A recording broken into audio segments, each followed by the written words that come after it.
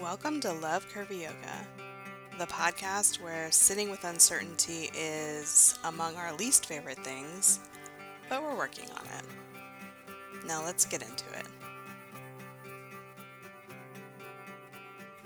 Hi, Anna here.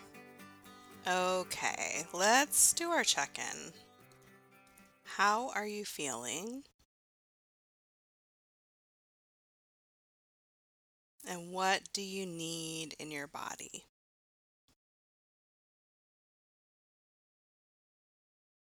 Oof, I just did a little check in at the same time as you, and I do not feel like I've been asking myself these questions enough this past week. It feels really easy for me to check out from them right now. Not even consciously so much, but I would say for me, it feels like being in my body is more work than usual. It requires more conscious effort than it has in the pre-pandemic past, let's say. So I am still doing my best to not be hard on myself about that and just, maybe with a sigh, come back again. Okay, so up next in our main segment, living with uncertainty. When I sat down to think about what I wanted to talk about this week, I realized the thing I've been working on personally in many ways lately is also what I've been hearing from many people, which is how do we live with this level of uncertainty? I was going to say, how do we accept it or get comfortable with it? But let's just be real and start where we are. I was listening to a podcast not too long ago with the yoga teacher Kaya Menlin, and in the episode, she said this line that I really liked. She said, "Yoga is a letting go program." And I just thought, yes, that is so true. And I've experienced this in a lot of different ways over the years. I would say probably the most obvious way is how yoga helped me let go of my ideas about what my body should or shouldn't be, look like, or do. And that particular letting go is always in process in one way or another, but it's one I can see more clearly and directly. I think the question is how or why is yoga a letting go program? What does it teach us and why? Well, there's a lot to this, but let's just start on the yoga mat. I think that will be a good example. I think many people, definitely me, came to yoga ready to push themselves and just do a lot. And of course, we do because we learned that in our culture. But at some point, whether quickly or much later, as is the case for me, we find out that that strategy doesn't really work. Maybe you push too far and you get injured, or maybe you start to have just a better sense of your body over time and realize that pushing wasn't working even if you didn't get physically injured. I think for many people, as you refine your ability to notice what is happening in your body over time, you come more into the present moment. So rather than wondering what's next, assuming what's coming, and jumping ahead to that pose, etc., you pay attention to the teacher's or your own invitation to notice what's happening to your breath as you hold a challenging pose or to soften your jaw in Shavasana, even though you already thought you were relaxed. In other words, you come more into the present moment where there's really little available besides letting go because past and future aren't there. We are simply here. On another podcast I listened to a while ago, the yoga and Ayurveda teacher Myra Lewin talked about Ishvara Pranidhana, which is one of the niyamas.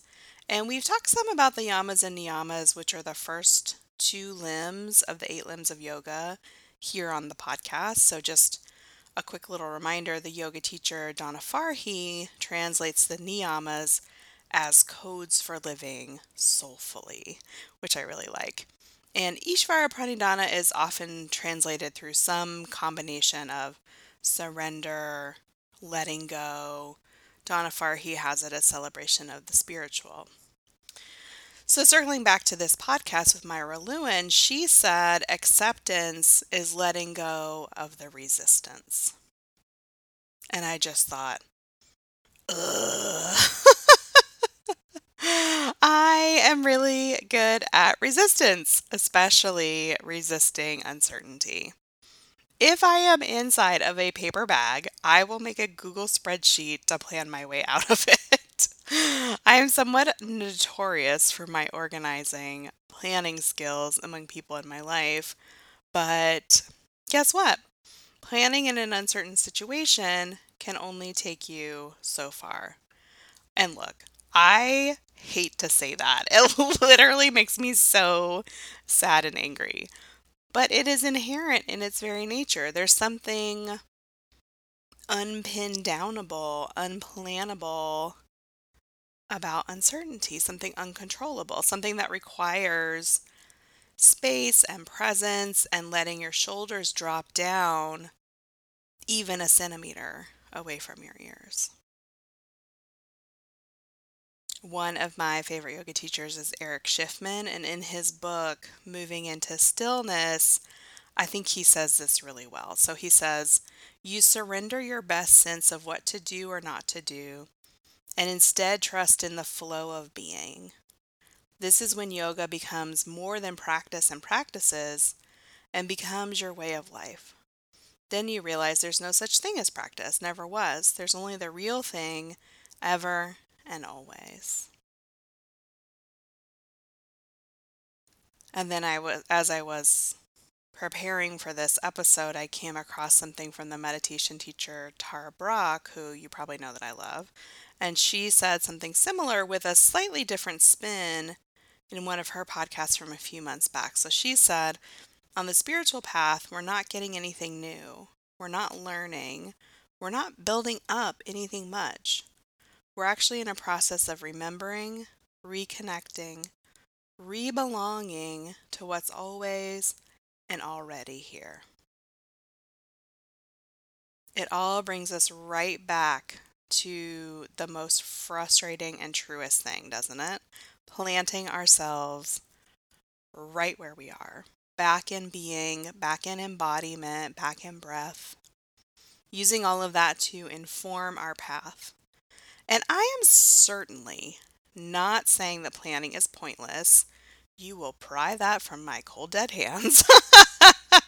But rather that when uncertainty is uncomfortable, it's in large part because it feels like there's no ground beneath our feet. And we get so caught up in what was or what might be that, of course, we don't like it. But if we can start using the tools we've learned on the mat, making the next right move, taking a deep breath, placing our feet, noticing what we're feeling, and aligning from there, then we'll remember that we do have some ideas of how to live with uncertainty after all. Okay, up next, a few reminders.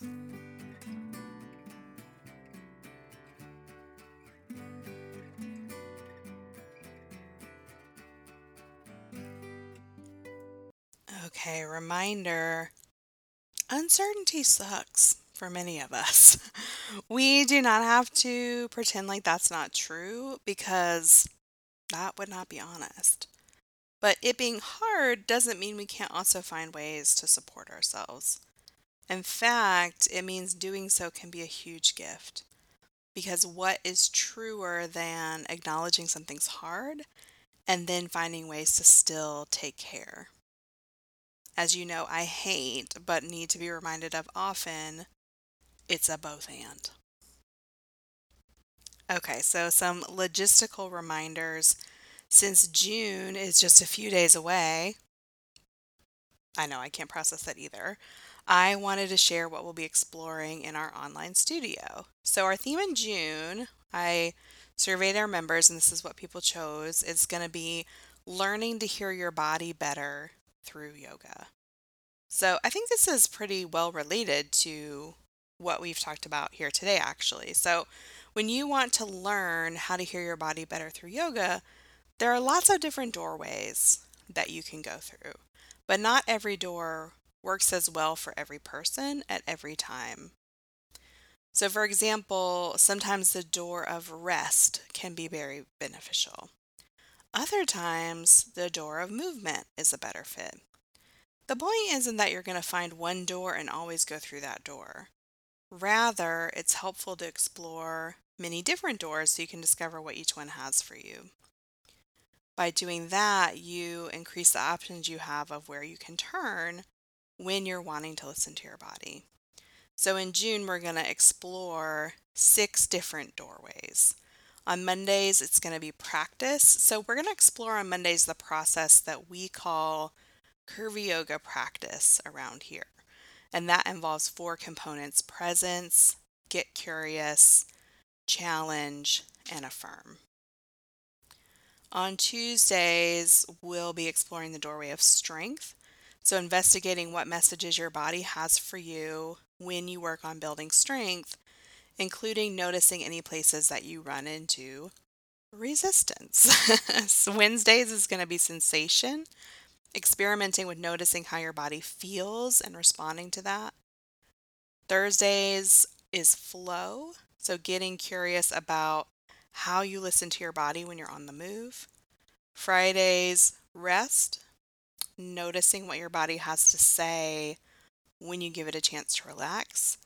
And Saturdays is going to be choice, so inquiring about what your body needs in any given moment and then meeting those needs. And on Sundays, as always, we will have a new practice. So if you are a studio member, you can look for that on June 1st. It'll be right there on the site or the app, depending on what you're doing.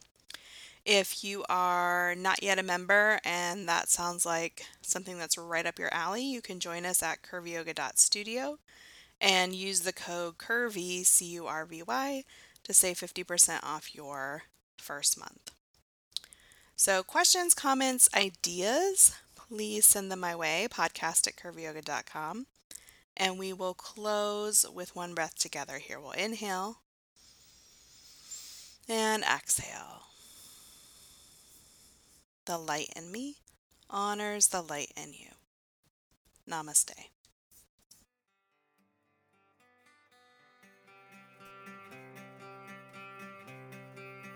Stay tuned next week.